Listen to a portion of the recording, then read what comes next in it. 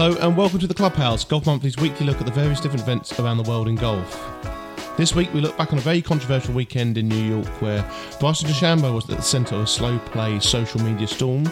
We also hear from three-time major winner Padraig Harrington, who shares his short game tips.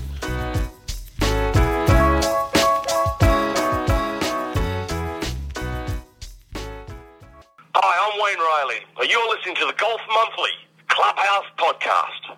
Hello and welcome to the Clubhouse. My name's Tom Clark and as ever I am joined by Elliot Heath. How are you doing, Elliot? Hello, Tom. I'm very good, thanks. Yeah, how are you? I'm not bad at all. Had a busy week, including playing golf with you for a change. Yeah. How did that go? It was very good. It was at Royal Mid Surrey in Richmond, lovely course. And yeah, I thought you played quite well, actually. You've got a very, very punishing hook shot, though. Occasionally. So, and if it doesn't hook, it goes right, doesn't it? So you're struggling to hit it straight. Does it? I'm not sure that's true, actually. You hit a couple of fairways. You're hitting I usually hit everything left. Yeah. My six over mid-wicket. So Tom has a very strong left-hand grip. And yeah, he likes to hit a big loopy draw. And on one hole, I missed the fairway by 10 yards left, I reckon. Mm-hmm. And you missed it slightly further left. So I got my Bushnell out, measured how far away you were, and you were 128 yards away from me. Yep. Which, by my estimations, meant that you missed the fairway, well, the centre of the fairway by 150 yards. Yep. Which I've never seen before. I know, yeah, absolutely. I mean, I do hit it into some remarkable spots. But what did you shoot? What did you score on that hole? I got a bogey. Did you? What did I score on that hole? You got a bogey too, because you had a very nice lie. I had a very bad lie. I had a very nice lie. Well, you when? must have done. You were on a... I was 125 yards away, not my words, your words. And how did you know what lie I had? You were on like a fairway, whereas I was on 2 holes away on another fairway. I was correct. On the downslope of this horrible mound. Well, you should have hit it in a better place then. It was your own fault. I knew where I was going. Did you like the course though? Yeah, I did. Hang on, let's go back to that hole. So, did you get a shot on that hole? Can you remember? I don't know. Yeah, maybe not. 2 points, thank you. I know I came second though. Yes, choked, didn't you? You had a chance to win. Shot. Were you playing on 5? Got 37 points, and that was with a blob on the 16th? 17th, where you were just wandering from one side of the green to the other, weren't you? You just decided you didn't want to chip onto the green. It was a very happy choke though. There was no anger involved, was there? Well, that's because you teed that one up nicely. It's hard to have any more anger in our group, having had Sam Tremlett in there, who was having some quite severe anger issues, even though he was playing quite well, wasn't he? He threw that premium golf ball into the bushes, didn't he? I would have had that. I didn't know he could throw the ball quite so far. He nearly throws it as far as you can drive it, actually, Elliot. There was a couple of comedy moments on there. So we were also playing with Joel Tadman, who is our equipment writer, and he hit one of his drives nearly into Kew Gardens, didn't he? And on the Kew Garden train. Yeah, on the land train, taking tourists around Kew Garden. We did have to shout for, so that was quite humorous. And then he put his second one in there as well. So, no, we had a good fun, wasn't it? It was a bit of rain about. Yeah, lovely club. Amazing clubhouse as well. Yeah, absolutely amazing. Yeah, awesome. So, David Taylor as well, we need to mention this. Yeah. David Taylor, who wasn't feeling particularly well on the day, had a hilarious air shot on the first, which is a par 3, so he's hitting an iron, hit the ball it didn't hit the ball, hit the ground well in advance of the ball, jumped over the ball, air shot, came in with 38 points. So that just shows it's not all down to the first tee shot, is it? No, David actually blobbed 17 as well, so I don't feel as bad. Yeah, well, there you go. But really, you should have had 39 points. If you have an air shot with your first shot, call it a mulligan. Well, no. We're amongst friends. Colleagues. So, a few friends. So, no, that was good fun, wasn't it? No slow play, though. We got round quite quickly, I thought. We did. 3.5 hours, maybe. No, it wasn't too bad. And you mentioned slow play. There is a lot of slow play chat that is about to happen. I'm just going to slurp on my tea first, though. So, there was a lot of slow play at the weekend. And the weekend involved one quite big tournament, I suppose. There was the first event of the PGA Tour FedEx playoffs, FedEx Cup playoffs, and it was won by Patrick Reed, who won his 7th PGA Tour title and his first since last year's US Masters. I was there, Elliot. Did I mention that? Nice. That was a brilliant performance from Reed in Augusta. It was. And he beat Abraham Answer by 1, shooting 269. John Rahm was in the lead, but 3 bogeys in the back 9 left him 2 shy. Reed is now up to 2nd in the FedEx Cup rankings. He was 50th, and he's nailed on to be in the Tour Championship in a fortnight's time, whatever it is. He's also back up to 15th in the world. So really great performance there by Patrick Reed. Yeah, as the commentators say, it wasn't pretty, but he grinded it out, won by a single stroke. Just, a very good performance from Reed. Back in the winner's circle again, hitting that lovely fade off the tee, which isn't his natural shot. Made some really good clutch tee shots. Yeah, I thought it was, like you said last week, a bit of a dull course. The only really exciting thing about it was the skyline and that fire ship that they kept showing in the boat in on the water. river. Just yeah.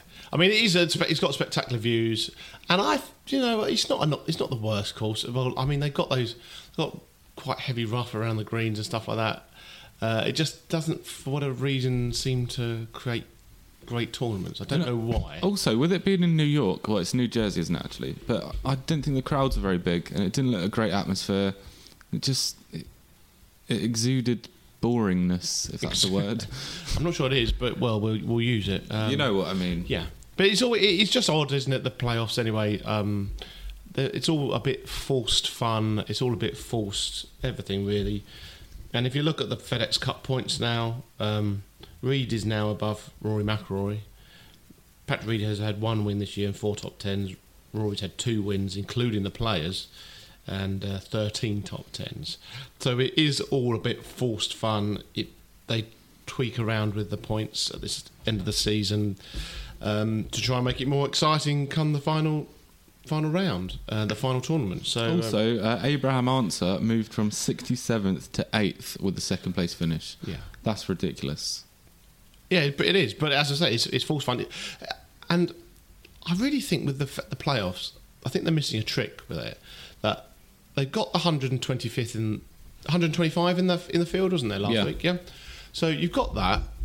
Why not make everyone play all the events? And then you say, actually, at the end of the playoff, end of the rankings bit is the end of the season, and then these playoffs you start with a clean sheet, and everyone starts, with a blank sheet of paper. Everyone starts at 0 points, and it's how well you play over the next 3 tournaments or however many tournaments it is that then you go from there. If you think about the playoffs in football, so for example, you have a huge league season, but then at the end of the league season, especially if you're in the championship and you finish 2nd or 6th, you just play each other, and it doesn't matter whether you finish 2nd or 6th. You both start with 0-0 again. And I think that would be much more interesting, because it isn't right how it's happened like this, and it will make a big difference come the Tour Championship. What do you think of that idea? I didn't really understand it, if I'm being honest with you.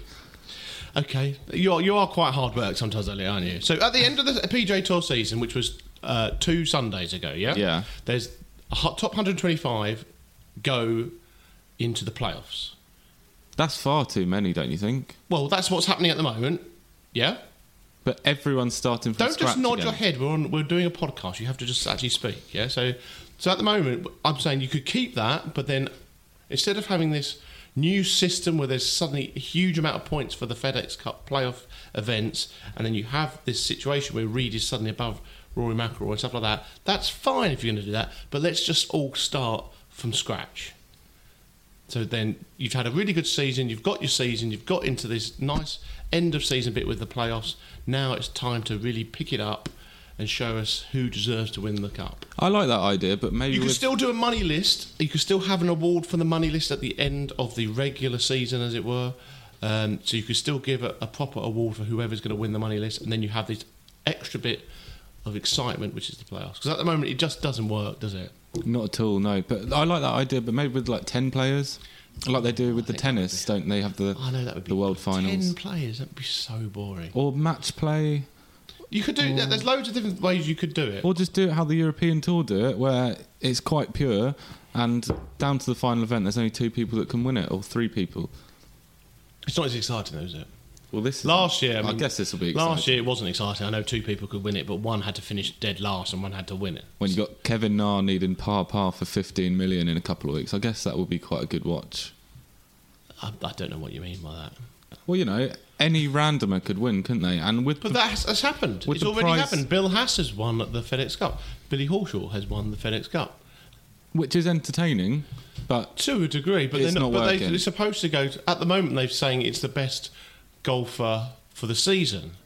And at the moment, it doesn't work like that. How It's it should be, It's right. the best golfer who plays the best for the last few events. right now there should only be 2 people within a shout of winning, and that should be Koepka and McIlroy. That's Yeah. how it should be. So anything else than that is just Mickey Mouse, isn't it? Just contrived fun. That's exactly my Yeah. point. Elliot. That's exactly what I've just been saying. So I just think that there is better ways of doing it than this. You know, you could make it into, I don't know, however you wanted to do it. You could do it match play or whatever. But I think there's better ways that they could do it, and it can be quite entertaining. Last year's Tour Championship was entertaining. Tiger winning and Rose holding on to win the FedEx Cup and all that. We've had it before with Rory winning from miles back. There was also when did Luke Donald win? Was that when Bill Hass? No, Luke Donald didn't win. Oh yeah, so Luke Donald should have won but didn't, because I think Bill Hass won the Tour Championship. I may have made that up. I think that was when Furyk won in the rain at East Lake. I guess they all win at East Lake, but Yeah. Yeah. Look, it's at the moment there's too much down to these last few tournaments. They could do this and just say, look, this is the last 3 things. It's the FedEx Cup playoffs finale, whatever you want to call it. There's loads of money up for grabs, loads of world ranking points, and you'll get crowned something or other.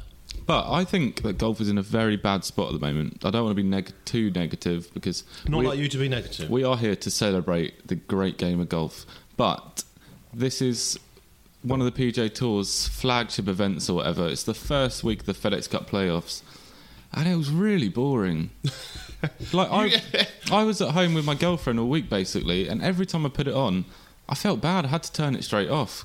Like, it was just dull. Yeah, it was done, and I think it's the course which does that. Unfortunately, it has got a dramatic skyline. I'd like to play it, but the tournament wasn't the best, but that sometimes happens in golf, doesn't it?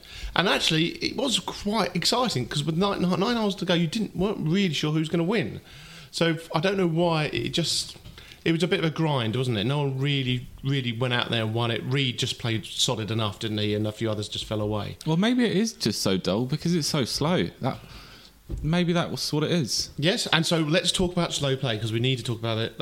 Reed winning was not the big story. It was all about Bryson DeChambeau. And following DeChambeau taking 2.5 hours to make a putt or whatever it was, the PGA Tour have now said it's reviewing its policy on slow play. There has been a huge amount of comment on this. Yeah, so over 2.5 million views on that video. Yeah. Just insane. So there's been clashes already, and the one that I think we're going to just see where this all starts, really. So DeChambeau and Koepka have already had words about this. I think they've also had clear the air talks as well. But we're going to listen to some audio that we got from Koepka in Saudi Arabia nearer the start of the year, where he was chatting about Bryson DeChambeau and slow play. I just don't understand how it takes a minute and 20 seconds or a minute and 15 to hit a golf ball. It's not that hard. It's always between 2 clubs. It was a miss short, it was a miss long, and it really drives me nuts, especially when it's a long hitter, because you've got 2 other guys, or at least one guy's hitting before you, so you can do all your calculations. You should have your numbers. Obviously, if you're the first guy, it might take 10 extra seconds, but it doesn't take that long to hit the ball. Especially, if it's not blowing 30. If it's blowing 30, I understand, taking a minute, taking some extra time, and, with some gusts, changing just slightly, I get that. But it's a calm day. There's no excuse. Guys are already so slow. It's kind of embarrassing. I just don't get why you enforce some things and don't enforce others. So there was Koepka talking about DeChambeau and about slow play in general, and that audio that we got really did go quite huge around the world. The Golf Channel gave me a ring and said, could they use it? And we said, yes, absolutely. There you go and use it. And it was quite fiery comments from Kupka at the time, and we thought, oh, you know, he's probably pretty right here that DeChambeau is taking a bit of taking far too much time to hit shots, and other players as well. But this week it just went to another level, and you did say it was quite boring. And if anyone has seen the video of DeChambeau taking 2 minutes to hit an 8-foot putt, which he also then missed, it's not great for golf, and it's not going to get anyone into golf. It's certainly not going to get anyone to go and watch any golf. There were some then comments. What did Eddie Pepperell say?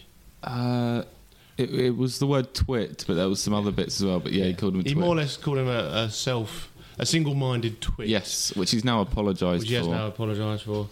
And DeChambeau then has also come out and given an explanation about slow play, saying he's trying to entertain the crowd, and he's got big shots. If he's got a big shot, he's going to take a lot of time over it, and which he's been ridiculed for, really, because anyone with half a mind can actually see that actually what he's doing is turning people away from the game and not getting people into it. I mean, this is going to rumble on and on, isn't it? And PGA Tour reviewing its policy on slow play. Are they actually going to give penalties? Well, they're saying that they're going to look into every group, not just groups that are on the clock, which is good, I guess. Basically, this is just essentially it's a storm in a teacup, like every social media storm, and it just blows over. So the PGA Tour to actually act, and maybe something good to come from this would be good. I don't think it is just social media, though. I know you've said you think it is just on social media, but it's not. They were talking about it on TV. Yeah, via social media, because somebody... But they were also talking about it on TV anyway. Now, it may be that you did get highlighted on social media, but it's not just... it's not just being chatted about on social media. That's what I'm trying to say. It's being chatted about in mainstream media. It's in every sport paper, every sport section of every website. It's been mentioned about on Sky Sports News, not just the golf channels. That's what I'm trying to say, because it was really embarrassing. During their FedEx Cup playoffs as well, today on the website, no one gives a damn about Patrick Reed. The story is Bryson DeChambeau. Yeah, which is taking someone's success that they've done and played well and won, especially a US Masters champion, and no one really cares about it, because actually everyone's interested about what on earth are pro tours doing about slow play. And what do you think that they should be doing, Elliot? I've got some points here for you, Tom. That's why I just teed you up there, mate. Come on, open goal. Let's get on with it. Right. No slow plays here. Let's carry on. So DeChambeau's group on day 1 and 2 took 4 hours 50 minutes, which I'd say is probably standard. For the first or second? For all 18 holes. So what we need to be doing is setting an average time per hole, like they do on scorecards at the club level. And you need a referee or a volunteer to walk around with each group and be like, right, guys, we've got 11 minutes on this hole. And as soon as you get to like 7 minutes, be like, right, 4 minutes left, guys, just to keep the holes moving that way. Because even if you get it down to 4.5 hours... I don't think that works in the slightest. Of course it does. Because if you've got one slow player, then everybody gets penalised. If there is going to be a penalty. I don't know if you got to a penalty yet or not. No. How would you deal with that? Penalty shots. To everybody in the group? No, because as soon as the group is on the clock, the players then start getting timed, don't they? I don't know, you haven't mentioned anything about Well, that's the current rule as it stands. Also, we need to allow laser rangefinders. Okay, allow laser rangefinder. This is a more practical... Let's move with technology. Come on, the caddies can get their Bushnell sponsorships, they can get their Nikon deals and all that. And DeChambeau, on that part on the 8th hole, was saying... Why he took so long is because the green reading book or something said it was going to break 4 inches. Just get rid of the green reading books. I know it might sink the company that makes them, and that's what the R&A don't want to do or something, but it's ruining the game. We don't play with the green reading books, do we? Don't. And I was holding everything without a green reading book, so it just proves you don't need... I can't remember you holding one putt, but go on. No, I didn't hold a single putt. But, good putters, they don't need a green reading book, and that will... definitely speed things up. Buggy shuttles on these long hilly courses. If there's a 300-yard walk to the fairway, just shuttle them down there. make it better for TV viewers. And then Ready Golf. The RNA actively encourage that. We play Ready Golf, don't we? Mm-hmm. In social and competitive golf now. I think most people now do, to be honest with you. Because when we were at the Open, I was watching notoriously slow Patrick Cantley and Lucas Glover.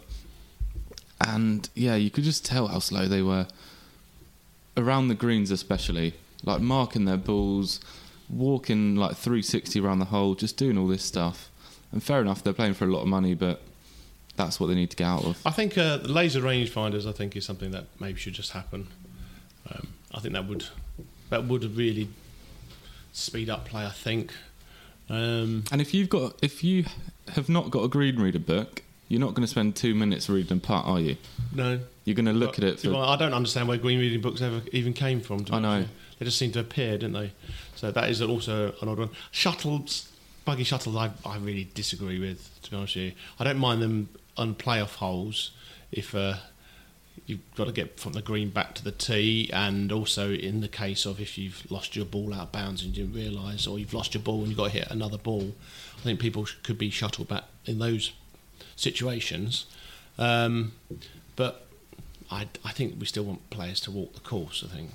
Barry Doyle on Facebook said Hello, Barry. that he would love a take on Bryson's slow play and pacing out a 70-yard pitch. Did you see that? Yeah. He calls that disgraceful. I thought that even with the laser rangefinder, that's not going to stop people pacing things out, because you might not be able to see things. You might want to pace it out to a certain spot, like the front of a green. But that's what your practice round's for. Well, I know, but you can't pace that every single bit from every angle, can you? If you're offline and you're behind a tree on another fairway, say I'm playing and I've snapped hooked another one 2 fairways away, it does happen. And you know you're not going to have a yardage from there, are you? If you don't expect to be there. Which is why the laser rangefinder would help. Well, yes, that's what I'm saying. But for example, you might not be able to see exactly where you're trying to hit it. That's what I'm saying. But that would only happen very rarely, I think. So. But then give the caddies a GPS watch or something so they know what it is to the front. Or... No, but they'd never do that. They'd pace it out. They're always going to pace it out. Sorry, Simon Rowney as well on Facebook, who is a top fan, basically said, what would an effective deterrent to slow play look like and how would it be enforced? So that's what I say. So you've given 5 options there, but I don't think you've actually given a proper reason why people would do this. And I did on set average hole times. Set average... No. You said, right, this is what you need to do. Set average hole times. You need laser rangefinders, blah, blah, blah, blah. But what is the penalty? That's what we need. We need some proper penalties in place. It needs to be shots. It needs to be... it's got to be shots. Yeah, of course. It can't be money. I don't think money would actually help at all. I think it's got to be proper things that will really hurt them, and the only thing that will really hurt them is their position in the tournament. And if it means that they fall out of a top 10 or win. So how many shots? What should be the penalty? 1 shot, I think. Per what? For a bad... If your group is out of position, as it already is... No, I don't see. Let's not talk about groups. Let's talk about individuals. Not about... Don't use this old language of out of position and on the clock. If DeChambeau takes 2 minutes, or if anybody... Let's give Bryson DeChambeau a break here. Anyone takes too long to hit a putt, takes 2 minutes to help to take a putt, what's the penalty? Is it a shot or is it a warning? Well, that's it. Is it the first one a warning? Is it like a yellow card? I like the yellow and red card situation. I think they should be given a very clear warning saying that you've taken far too long on that shot. If you do that again, you will be given a shot penalty, and every other incident after that will be another shot. Yeah. It's already only supposed to take 40 seconds. Now I think, isn't that correct? Yeah. Yeah. So, and that's it's your turn to go, as it were. Yeah, if you're first to play, it's 50. Second, third, it's 40. Yeah. So they've got those timings in there, but what is the point of those times at the moment? They don't do anything about it, and that putt for DeChambeau was ridiculous. It was twice as long as it should have been, and 3 times as long as it should have been. So it's just. It does my nut in, and I think a lot of other golf fans out there, that there's clear breach of rules happening, but no one actually doing anything about it. Do you empathise with DeChambeau? No. And feel sorry for him at all? Not in the slightest. No? No. He knows what he's doing. He knows what he's doing. So do you think he's been cheating?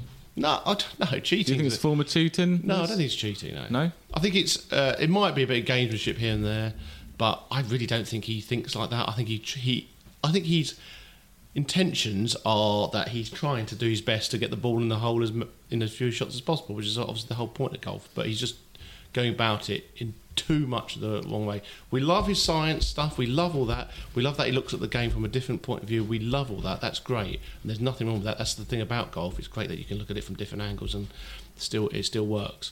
But this is just going too far, and there's only one way to stop it. PGA Tour, European Tour, start brandishing yellow and red cards or whatever you want to do, and start having effect on the scoreboard. I do like red and yellow cards. Oh, what else could we do? It's similar to rugby. We could put them in the sin bin and be like, sorry, mate, you're missing that hole, and they have to walk the hole and they get put down for a bogey.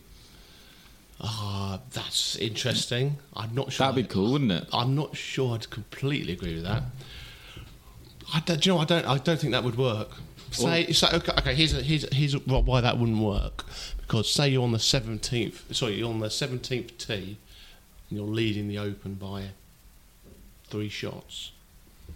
I know what you're going to say, And then you go, actually, you know what? I'll take bogey. I'll win the That's Curve Cup. unsporting behaviour, and unsporting behaviour is a triple bogey. But yeah, who's making the rules up here? There's a lot of it's unsporting behaviour. But yeah, you can't have a shot clock on every player because the European Tour you don't did it. have a shot. You don't actually have a shot clock. They have how many people following them around? Yeah, Absolutely loads. Most of the groups have refs, and as I say, I think you just look. There's going to be people who take 41 seconds to do a shot. There's no problem with that because they'll do 41 seconds, and then the next one they do 30 seconds or something like that. It's the guys who are clearly taking too long, who are blatantly going over the 40-second mark by way too much. There's always rules, incidents, and stuff like that, which take time. You can't do anything like that. But it's got to be when it's your turn to go, and you are all set. You're ready to go. Just get on with it. It would speed up play so much, wouldn't it? Yeah, but as Adam Scott said earlier this year, nothing's going to happen until sponsorships and TV companies start taking away money. So I don't really think much is going to change, albeit this has been a massive thing. But will anything come from it? I don't know. Well, I think there is one way to do it, and that is that the tours need to realise that they can actually make a difference here, and if they start putting proper shot penalties. There's only one time I can ever remember a player getting a shot penalty. When was that? At the 2013 Masters. When who got it? Guan Tianlang. Yeah, a 14-year-old or whatever it was at the Masters is the only person to ever get a penalty for slow play. But they don't do stroke penalties. That must just be a Masters thing. It's fines. And players do get fines. What a disgrace that is. That is a disgrace. Bully the kid. He's probably over it. He probably deserved it.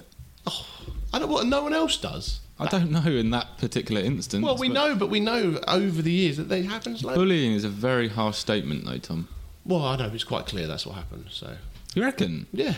Why would they bully? Because they don't care. Well, it was if he was being slow, then and he needed a penalty, then he should be given a penalty. But that wasn't the same year that Tiger got away with a blatant bit of putting down the wrong score, and they changed the rule for that. Yeah. Exactly. It's just one rule for one rule for another. So. Just golf, come on, sort it out. You can do it. Should we move on? Or is there anything else you want to talk about? No, I don't think there's anything. Cool. There was another big thing to talk about at the weekend, which would usually be the big story. And that was Tiger Woods' withdrawal from the event. He had a mild oblique strain that led to pain and stiffness, apparently. And he had to withdraw from the Northern Trust. This means that he looks like we don't know what's happening, whether he's going to play this week or not at the BMW Championship. If he doesn't play at the BMW Championship, it means that he will not be in the Tour Championship, which of course he won last year. He's currently 38th on the FedEx Cup rankings, and he would need to be in the top 30. Now, Elliot, I don't know about you, but I think Tiger should get on one of his many planes or boats, and travel to the Caribbean or wherever he likes to chill and have a sleep for a month or so. Yeah, he's gone, isn't he? He's not gone. I mean, For the time being, he's gone. I mean, what kind of comment is that? He's gone. He won the Masters in April. Yeah. He's knackered. He's maybe a little bit injured. Exactly. We knew he was injured at Portrush. He was walking around like... He turned up to the like Open Tin like a Man. zombie. Yeah. He was walking around like he had, I don't know, a broom up his... I don't know, up his shirt. And it's... Yeah, he needs to just relax. I know he wants to try and defend the title that he won last year, and obviously that meant a lot to him. And who can forget all the crowds and that last few holes with everyone going mental that he was going to win again.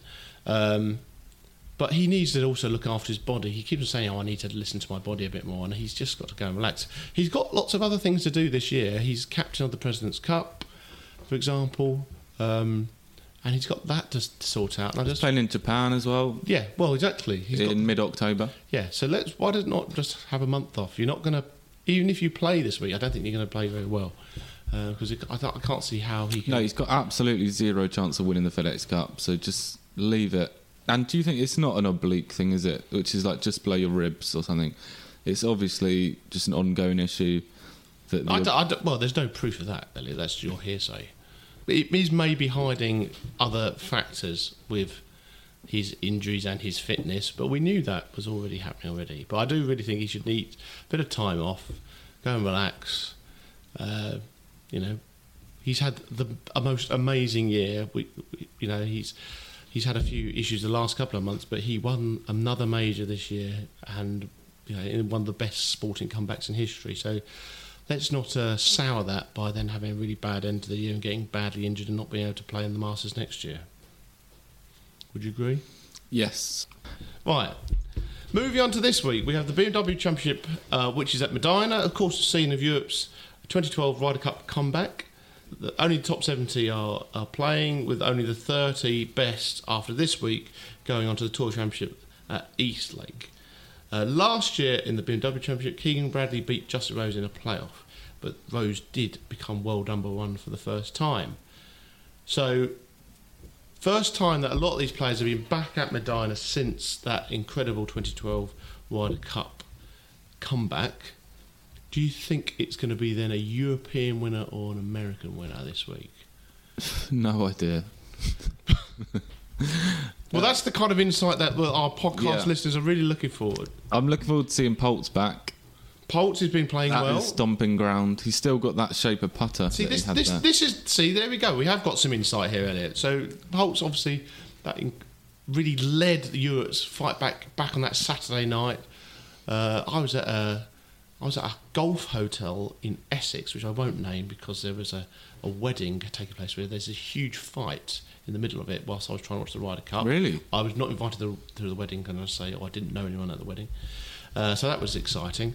But Poulter, he's surely going to be one that's going to be really up for being back at Medina, and he's playing really well again. So he's got a great chance to make the Tour Championship. Has he actually made the Tour Championship before? If he has, it's not been for a while, maybe. No, not for a while. So- Go on then. Who are you? Well, I think backing? You're the tipster. Rose is one that's... I mean, who could forget that putt on 17 when he beat Mickelson? And I also think McIlroy, who's just playing so solid, always in the top 5. Those are the 3 that I think could really do well. But there's a lot of Americans playing great golf as well, aren't there? For some reason, I think Patrick Reed might have another good week, actually. He's been so out of form the last 18 months. I'm really annoyed I didn't tip him last week because I've been tipping him quite often recently. So I do wonder whether Reed will actually see this as a great chance to win the FedEx Cup. If he has another good week this week, then actually he's going to be... Is he going to be at the top of the rank? He's going to be very close, isn't he? Oh, he easily would, I think. And with the new rules, so going to the Tour Championship, whoever leads the FedEx Cup ranking actually gets some strokes ahead of the rest of the field, don't they? Yeah, like we said earlier, a little bit Mickey Mouse, but I'm really looking forward to that. Yeah, it's going to be I think that could be quite exciting. very new, isn't it? Yeah, and you're going to know exactly what's happening from just looking at the leaderboard without having to have a calculator and trying to work out exactly who's winning points and stuff like that. I think there's could be some really good things. Keegan Bradley, of course, won the BMW Championship last year, and Keegan Bradley and Mickelson had a really formidable partnership at Medina. Bradley did lose to McIlroy, if I remember rightly, in the singles on there, but he played very well at that course. And I wonder, is he in the field this week? He must be, isn't he? He's in the top 70, I think. I don't know, actually. We'll have to check, but I do think he's one of the guys that will do well. It did suit, from what I can remember at the Ryder Cup, the big hitters, so Koepka and DJ as well, I think are ones to look out for. Other than that, we've got the Czech Masters at the Albatross Golf Resort. Andrea Pavan beat Patrick Harrington there last year. Obviously not as big a field as the BMW Championship. Anyone caught your eye at the Czech Masters, Elliot? Past champion Thomas Pieters, maybe? Yeah. Getting some form back. So Ernie Els is in the field. Yeah. I don't think Ernie Els is going to win, but the one guy who I think might do well is Bernd Wiesberger. He's obviously playing very well recently. I think he'll probably be the favourite. So that's great. Now, last year, obviously, Pavan beat Harrington in a playoff. Yes? Yep. No. He just on a back nine duel. Back nine duel, sorry. And but Harrington obviously did put in some great form at that point, and we've got some audio now from Harrington about some short game tips, which should be really fascinating for you guys. Yeah, absolutely. You can prepare for pressure. Lots of ways and how. You see it more and more now. It's players practice. It's more about performance practice, performance coaching than technical coaching. So it's always having a measure, putting some pressure on in practice. Gambling. I grew up. We played for a bottle of Coke, a golf ball, a plate of chips, whatever. That's when there's something on the line, you concentrate on getting it done rather than how you're getting it done. So there is many ways to prepare for pressure, but I think the very first and the golden rule is to acknowledge that there is pressure and to understand that every time you feel pressure, you're somewhere you want to be. Never had a technical swing taught in my life on the golf course. Never. When I say that, I've never played with technical thoughts. I've never played with swing thoughts. Since 1997, I read Golf is Not a Game of Perfect, and ever since then, I just play with trying to focus on the target. Some days I'm not so good at it. Some days I'm very good at it. On the range, you have to be into your target if you're going to go and play, and you have to try and match that up with how much technical practice you do. So I would not try and do any technical practice at a tournament. So all mental practice.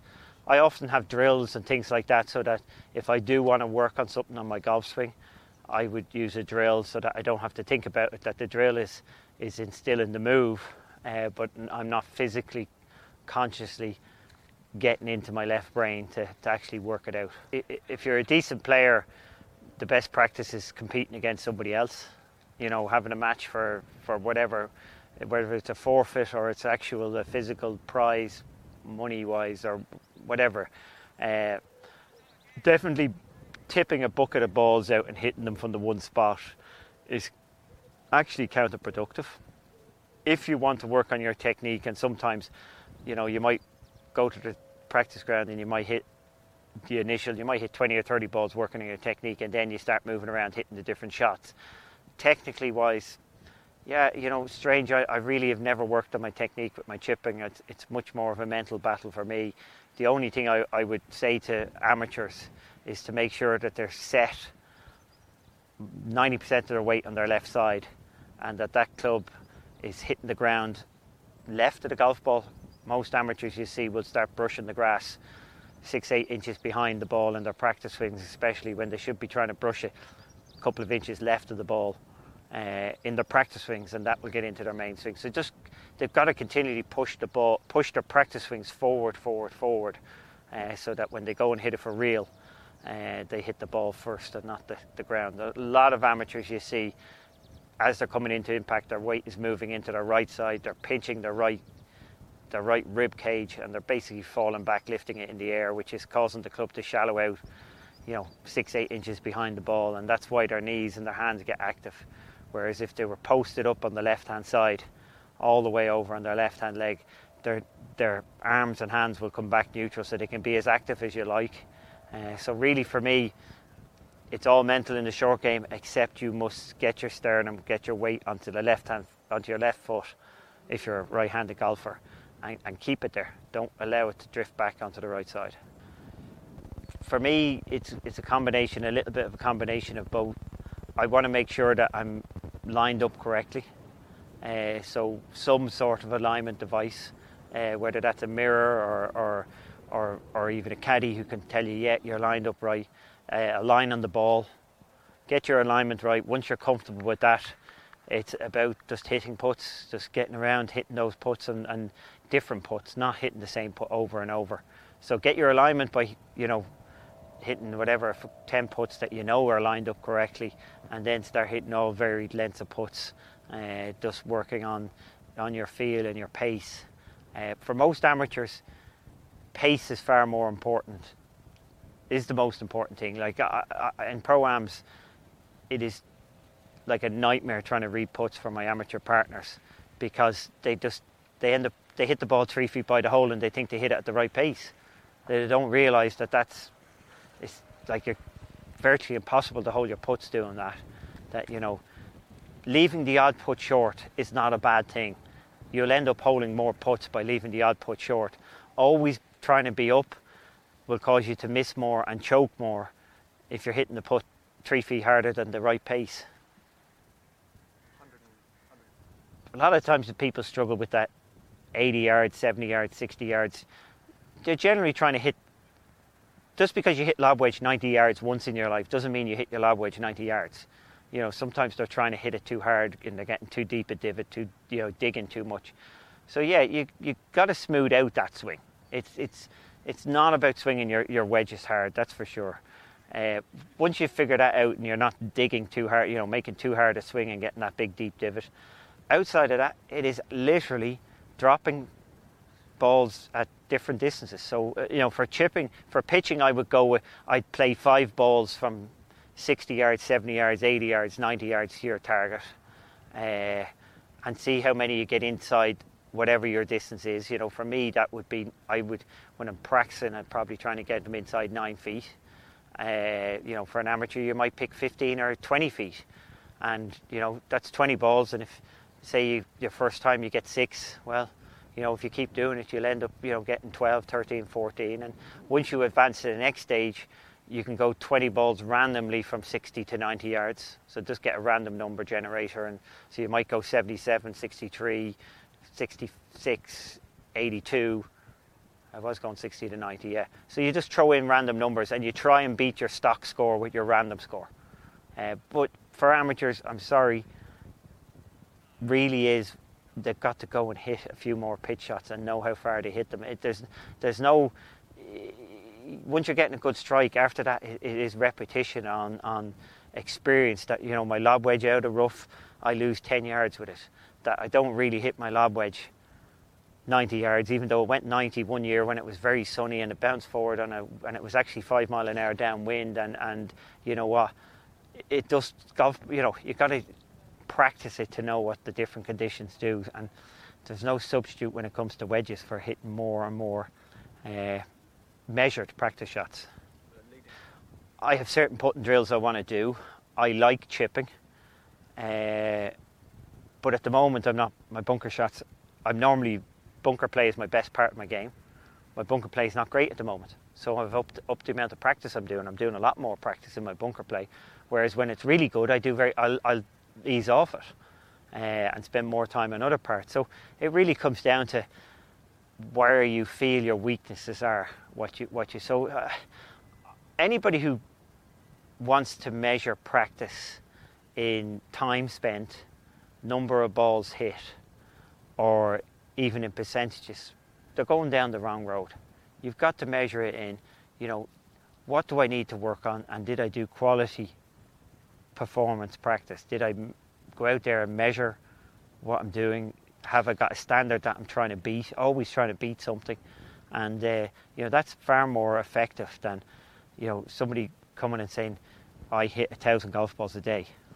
That's rubbish. It's not going to do you any good. Or I spend 5 hours practicing a day. That ain't going to do you any good. It's about the quality of what you're doing and with experience you will learn what parts you need to work on. And there's no doubt the biggest failing you see with a good player in practice is they tend to always practice the things they're good at, which, you know, it might have got them there, but you've got to understand that if you're the straightest driver on tour, well, practicing that more to gain in 1%, if you are, is not going to do you that much, give you that much benefit in your scoring. Whereas probably if you're straightest driver on the tour, you're probably, which is likely, you're not the best chipper on tour, and practicing that, you could get a 10% improvement in that quite easily, and that would be a huge benefit to you. So yeah, we see that in good players, that we're all caught in the failing of practicing things we like doing rather than practicing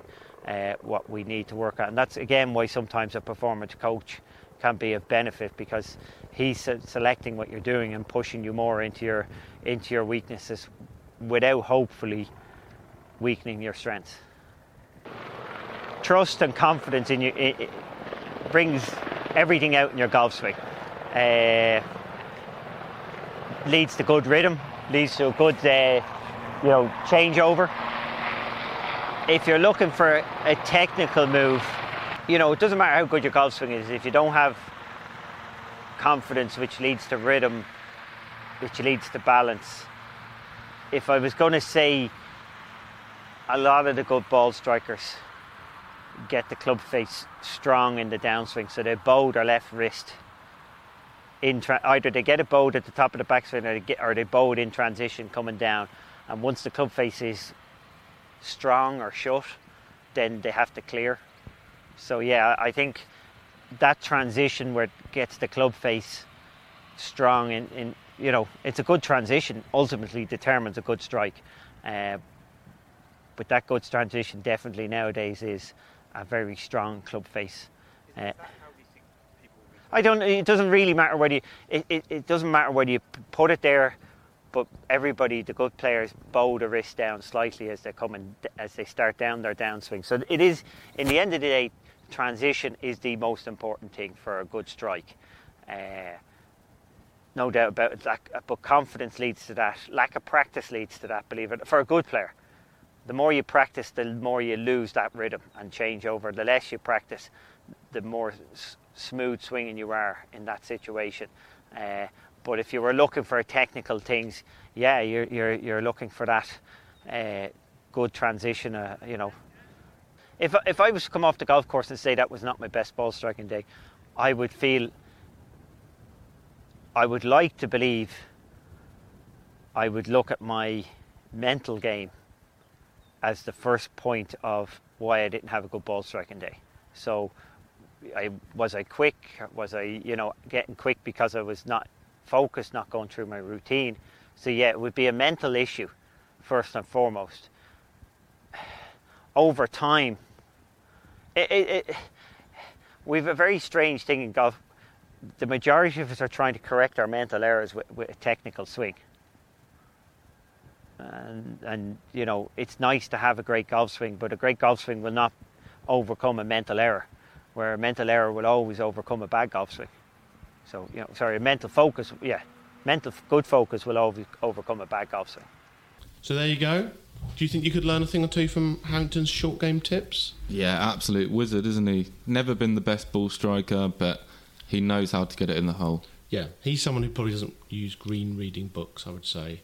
He's one that can always eye up a putt and kind of knows how to read it. I don't know how he does it. There's just players out there, aren't there, that just can see a slope and know exactly what's going to happen. I always remember Ross Fisher saying when he was playing with Harrington at the 2010 World Cup at Celtic Manor, he was saying, I played so well, but I had Harrington reading every putt for me. It was just ridiculous. He told me exactly where to hit it, and everyone went in. So nice, I could do with that. Exactly. Should we invite him round next time we're playing? We might get a few more points. One other announcement: the Solheim Cup team, which is the Solheim Cup, is taking place at Glen Eagles this year, and the European team has been announced, and there's been a bit of a shock, hasn't there? Yeah, big shock actually. You can say what it is? Yeah, so Katrina Matthew picked Suzanne Pettersson, the 8-time Solheim Cup star. You think, what's the shock there, Elliot? What's the shock there? fantastic Solheim Well, Cup she's only played twice in 2 years because she's had a baby. Yeah. And I kind of thought that she'd semi-retired, but clearly not. Yeah. So, yeah, massive boost for Team Europe. Well, you say that. Well, hopefully she plays well.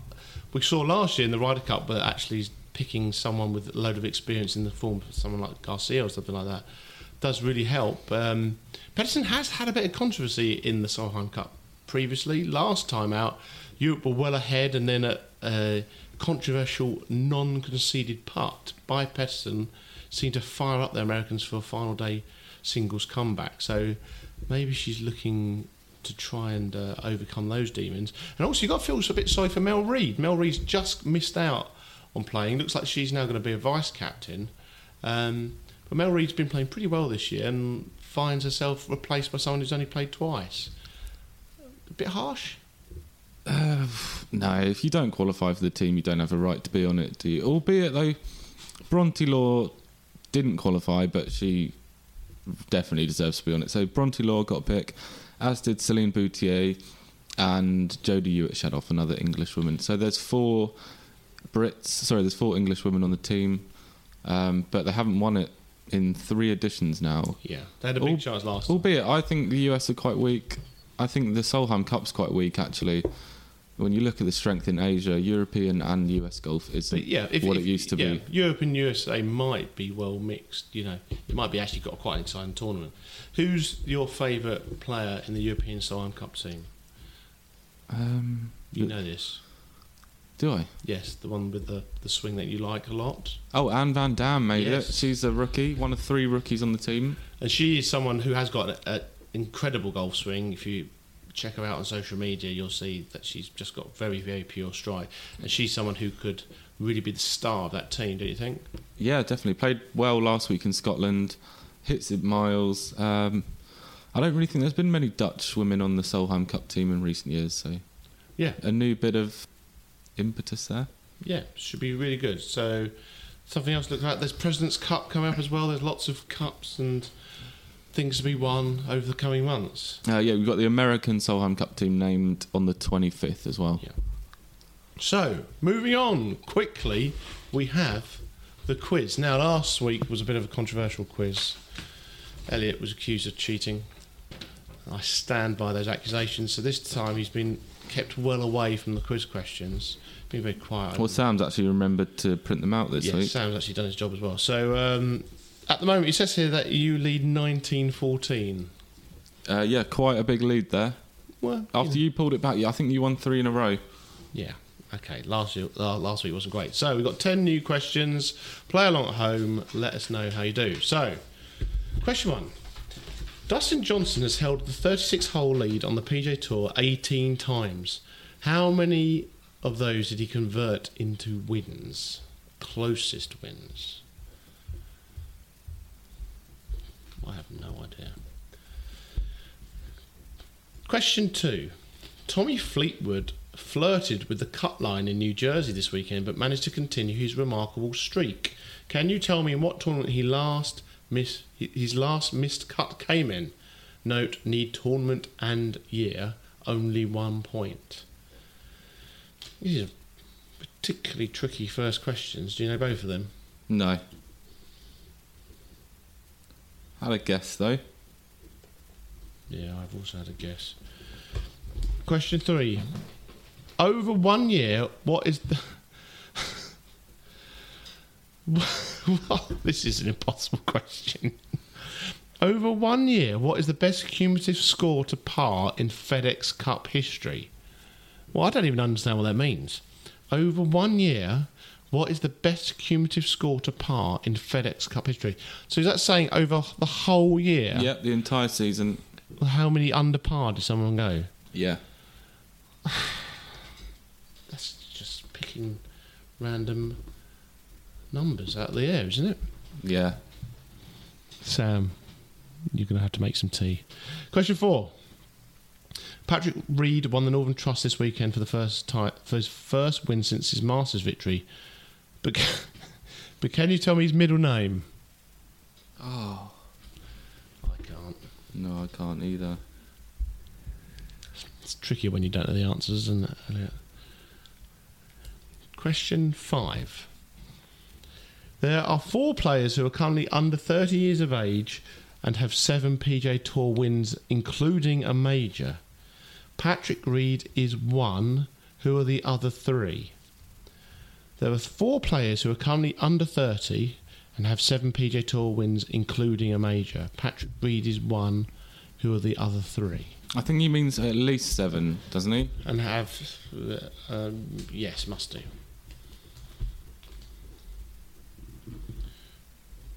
How many names am I allowed to write down? It's only 3. Okay. Question 6. How many Korean golfers in the world's top 20 in the women's Rolex rankings? Closest wins. These are utterly impossible, these questions. Question 7. Charlie Hull was one of the automatic qualifiers for the European Solheim Cup team announced this week. How many cups has she played in up to this point? I think I know. Maybe, maybe not. Question 8. Which 3 golfers have won the most FedEx Cup playoff events? Point each.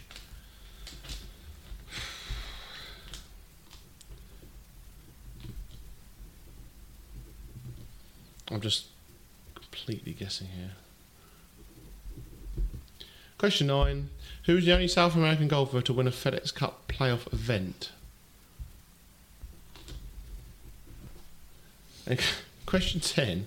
In what year did the Western Open become the BMW Championship? Wow, that's a tough one. Nearest wins? Doesn't say here. This is a very hard quiz. How many do you think you got? I wouldn't want to guess. Okay. Hopefully 10. Well, you got 10. There's going to be another official complaint. Question 1. Dustin Johnson has held the 36-hole lead on the PGA Tour 18 times. How many of those did he convert into wins? Closest wins? 14? Oh, I've said 10. 9 times. Really? Boom. DJ? That's shocking. Question 2. Tommy Fleetwood flirted with the cut line in New Jersey this weekend but managed to continue his remarkable streak. Can you tell me in what tournament his last miscut came in? Need tournament in year. 2018 Memorial Tournament? Well, I said 2018 the Open, which he probably finished second in or something, didn't He made the cut there. he? Yeah. 2018 Open de France. Oh, I was going to put that as well. It's no points. Over 1 year, this is the question. Over 1 year, what is the best cumulative score to par in FedEx Cup history? It doesn't even say closest wins here. So, I mean, what, we're supposed to nail it? I'll do a closest wins with you if you Okay, like. let's do a closest win. I've gone for minus 190. Really? Oh, I might. Well, I said 628. Oh, I've got to be closest, surely. They only play 20 tournaments. What? 59 under par? Sweet. That doesn't even make sense, does it? Yeah, they only play about 20 tournaments. That's an average of 3 under a week. What? I don't know. My 600. They're probably going to shoot 10 over in the US Open, maybe, if they have a bad week. That brings it down. Either way, I got the point, so I'm happy. I can't believe that's true. I'm going to look at. I'm going to put a steward's inquiry on that one. Question 4. Patrick Reed won the Northern Trust this Open for his first win since his Masters victory, but can you tell me his middle name? I said John. I said Reginald. It's Nathaniel. Ah. That's quite funny. Question 5. There are 4 players who are currently under 30 years of age and have 7 PGA Tour wins, including a major. Patrick Reed is one. Who are the other 3? Should we do one at a time? Yeah. Justin Thomas. Jordan Spieth. Koepka. Yeah, I got those 3. Koepka, Spieth, Thomas. 1, 2, 3. I've got that one wrong now. 6. How many... Here we go. How many Korean golfers are in the world's top 20 in the women's Rolex rankings? Closest wins. I said 12. I said 7. Ooh. Ugh, 8. That's a horrible question. 7. Charlie Howell was one of the automatic qualifiers for the European Solheim Cup team announced this week. How many cuts has she played in up to this point? 3? I think it's 2. It's 3. Yeah, she's played twice in America, once in Europe, I think. This is going horrendously wrong. Question 8. Which 3 golfers have won the most FedEx Cup playoff events? I'm nearly saying who cares, but go on. Go on, you start this time. DJ? Yeah, I put DJ. Well, I've Why are you I don't ticking that? know why I've ticked it. I don't know if it's right. I've said Kuchar. Okay, I've said McIlroy. Oh, and I also said Spieth. I said Reed. Oh, Is it a point for each? yes. So, Okay. Tiger, Okay, I didn't put that. DJ, Rory. Also, I got 2. Oh, and Did you get one?